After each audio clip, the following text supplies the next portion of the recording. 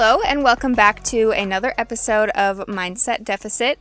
I'm your host, Miranda, and today's episode, we have a special surprise for our listeners.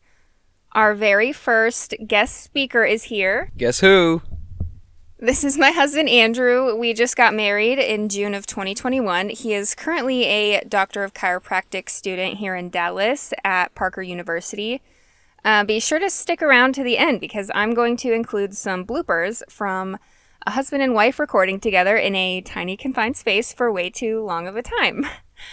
I thought it would be a great time to have him on the show since he's currently on one of his breaks at the moment, and it's a great opportunity for me to actually sit down and pick his brain a little bit about the title of today's episode, What Do We Really Know? So before we get into today's episode, be sure you're following us on Instagram at Mindset Deficit. That's MindsetDeficit. Follow us on Spotify and Apple Podcasts and share us with your friends to help us grow. Be sure you have our post notifications turned on so you never miss out on the latest news and releases, and new episodes will be out every Friday. So I think I need to kind of explain today's topic a little bit. So you know how you always just kind of ask your significant other or spouse ridiculous questions like, what would happen if the earth just fell out of the sky?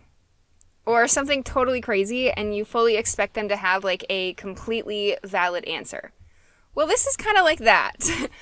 It's kind of how we got on this topic, and now it's something that we talk about all the time. Me just kind of asking him like, hey babe, what do we really know? And that's how we ended up deciding what to talk about today. How do we know what we know? I think it's important to have some like humbling moments maybe where we need to point out that we do not know every single thing as fact. A lot of what we do know is kind of based off of what? Trial and error? What do you think? Yeah, well, pretty much everything we know is because of somebody else's trial and error. Someone did a thing, something happened, they did it again, and it happened again. And that's how we progress as a society. Some might call this science. Ah, yes, science. What's a good example of that, though? Like, what really sticks out to you? Well, since you called me a gym bro last episode, I might as well run with things related to that.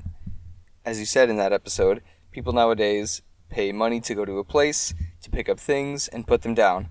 Hopefully with the goal of becoming more fit and or changing their body composition. So how do you think we got to this point? Now, I don't really know the history of resistance training or exercise, but my guess is people noticed that those who moved a lot or were able to pick up big rocks tended to look pretty good and maybe live longer. You know, the good-looking caveman. Now, through trial and error, we noticed we can obtain repeatable results. This goes for almost everything we know, from medication to food and diets and whatever else, especially when it's related to the human body. If A happens and B follows, A caused B, right? Well, not necessarily. The modern way of figuring out what causes what is research. But research is a double-edged sword. I'm not trying to dive into the nuances of research and the scientific method, but it's good to try and remember it is impossible to control every variable all the time. Because of that, we are able to get very, very close to the truth, or what we think it might be, but we will never actually know. Back to the previous examples, say someone takes a medication for a disease or illness, then that disease or illness goes away. Thanks to research, we are pretty dang certain that that medication did its job. But we will never actually know because we can't go back in time or go to an alternate universe to see what would happen if that intervention wasn't administered. That's exactly why medication or other medical treatments can't guarantee you with 100% certainty that you will experience the advertised effect. Right, like for example, if you go to the doctor to get put on birth control, the doctor prescribing your birth control cannot tell you that you're 100% not going to get pregnant if you take this birth control pill or get this IUD, etc. They all say that they're, 98 or 99% effective at preventing pregnancy, but none of them can say for sure because there are still errors that can happen with that.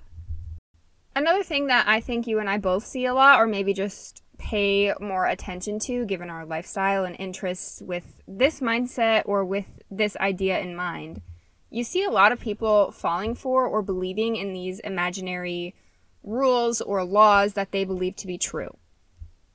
There are so many predatory advertisements on the internet, and they're so good at getting people to believe in the product or service that they're selling.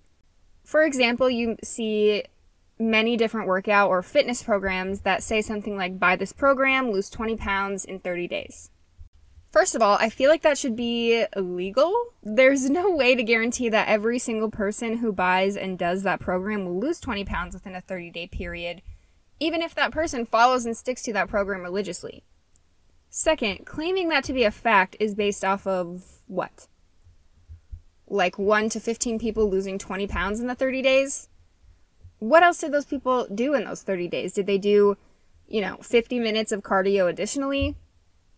Did they have some other intervention that could possibly have contributed to that as well? There are so many factors to consider before you can go ahead and claim something like that to be fact. Especially given that we do know that everybody is different and that what works for one person isn't necessarily going to work for another person. There are too many variables to guarantee that result. Right, and that's a good example. I don't think there was a randomized controlled trial for the Booty Blaster 9000 program to have the merit to advertise a quantified claim like that.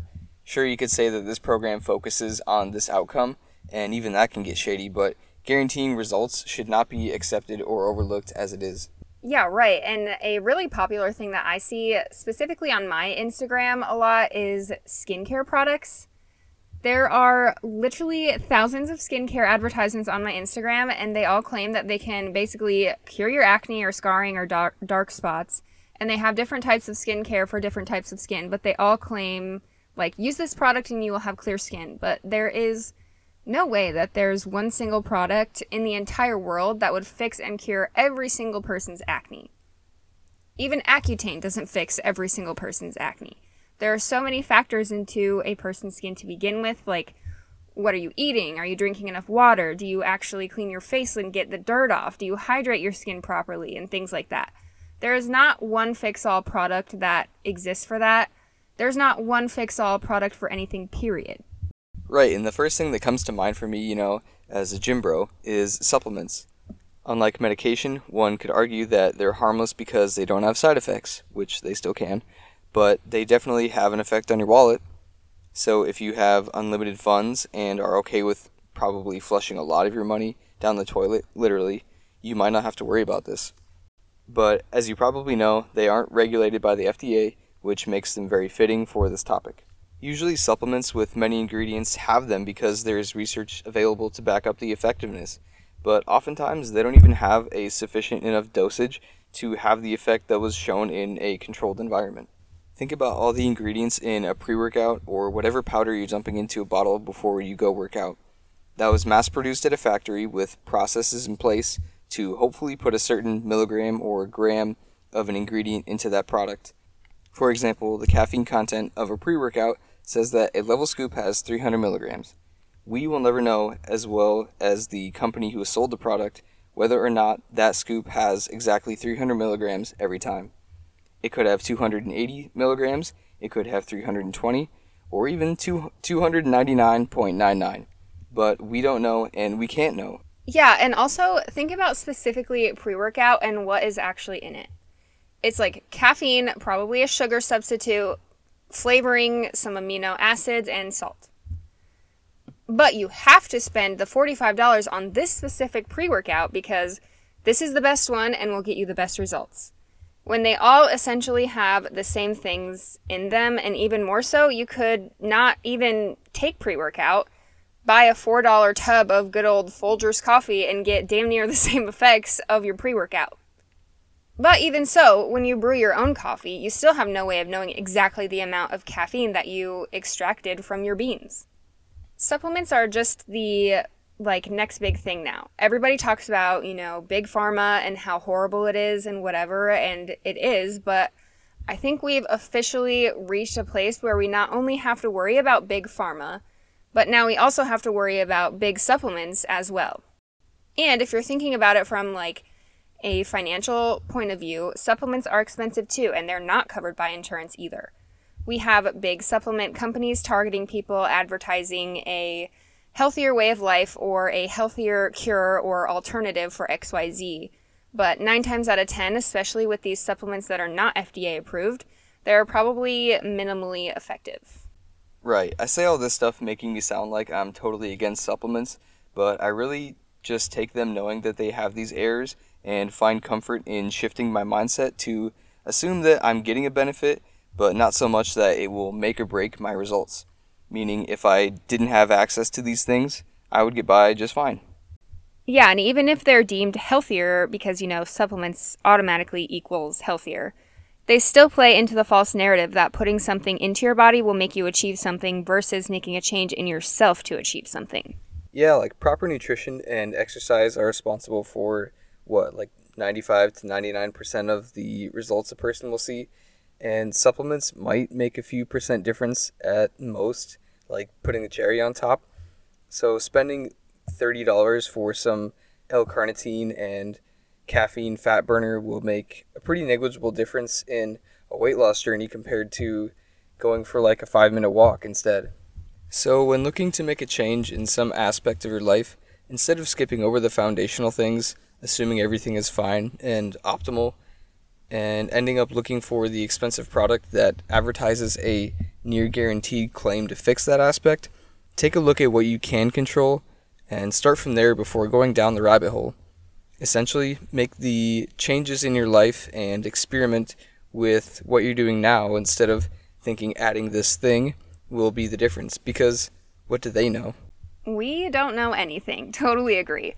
All of this to just say, don't believe everything you see on the internet or advertised to you to be true. Remember that a lot of these advertisements that you do see are specifically targeted at you because they think that you're likely to buy it. So don't let them win. All right, that's where we're going to end today's episode. Andrew, thank you so much for being the first guest. We hope you guys enjoyed hearing from him. He'll definitely be on another episode again. So if you guys have anything you'd like him to come on and talk about, send us a DM. Also follow him on Instagram at Andrew Kuhn. That's ANDREWKUHN_. Be sure you're following us on Spotify and Apple Podcasts and on Instagram at Mindset Deficit. That's MindsetDeficit. Turn on our post notifications so you never miss out on the latest news and releases. New episodes are out every Friday, and I will see you guys next week.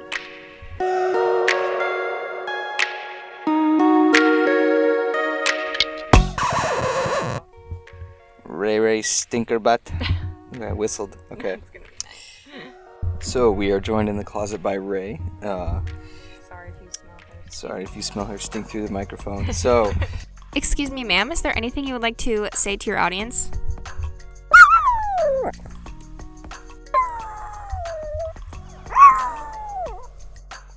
Some might call this science. Okay. We'll scream it in there. Let them make sure they hear it. Yeah. You want to stop? No, it's good. Okay. The one right before, like, the sentence. Anyway. Okay. Yeah, anyway. As you said, people nowadays pay... That sounds bad, too. No, it doesn't. As you said, people now... Oh, fuck. That's enough. God damn it. Just start over. What? Well. Oh. Okay.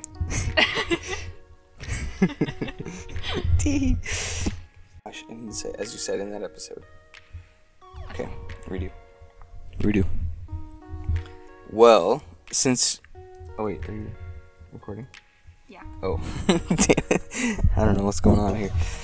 First 2 minutes, absolutely wasted. Well, since you called me a gym bro last episode, I might as well run with it. Damn it, this is Get it bad. together! This is terrible, dude. Wait, what?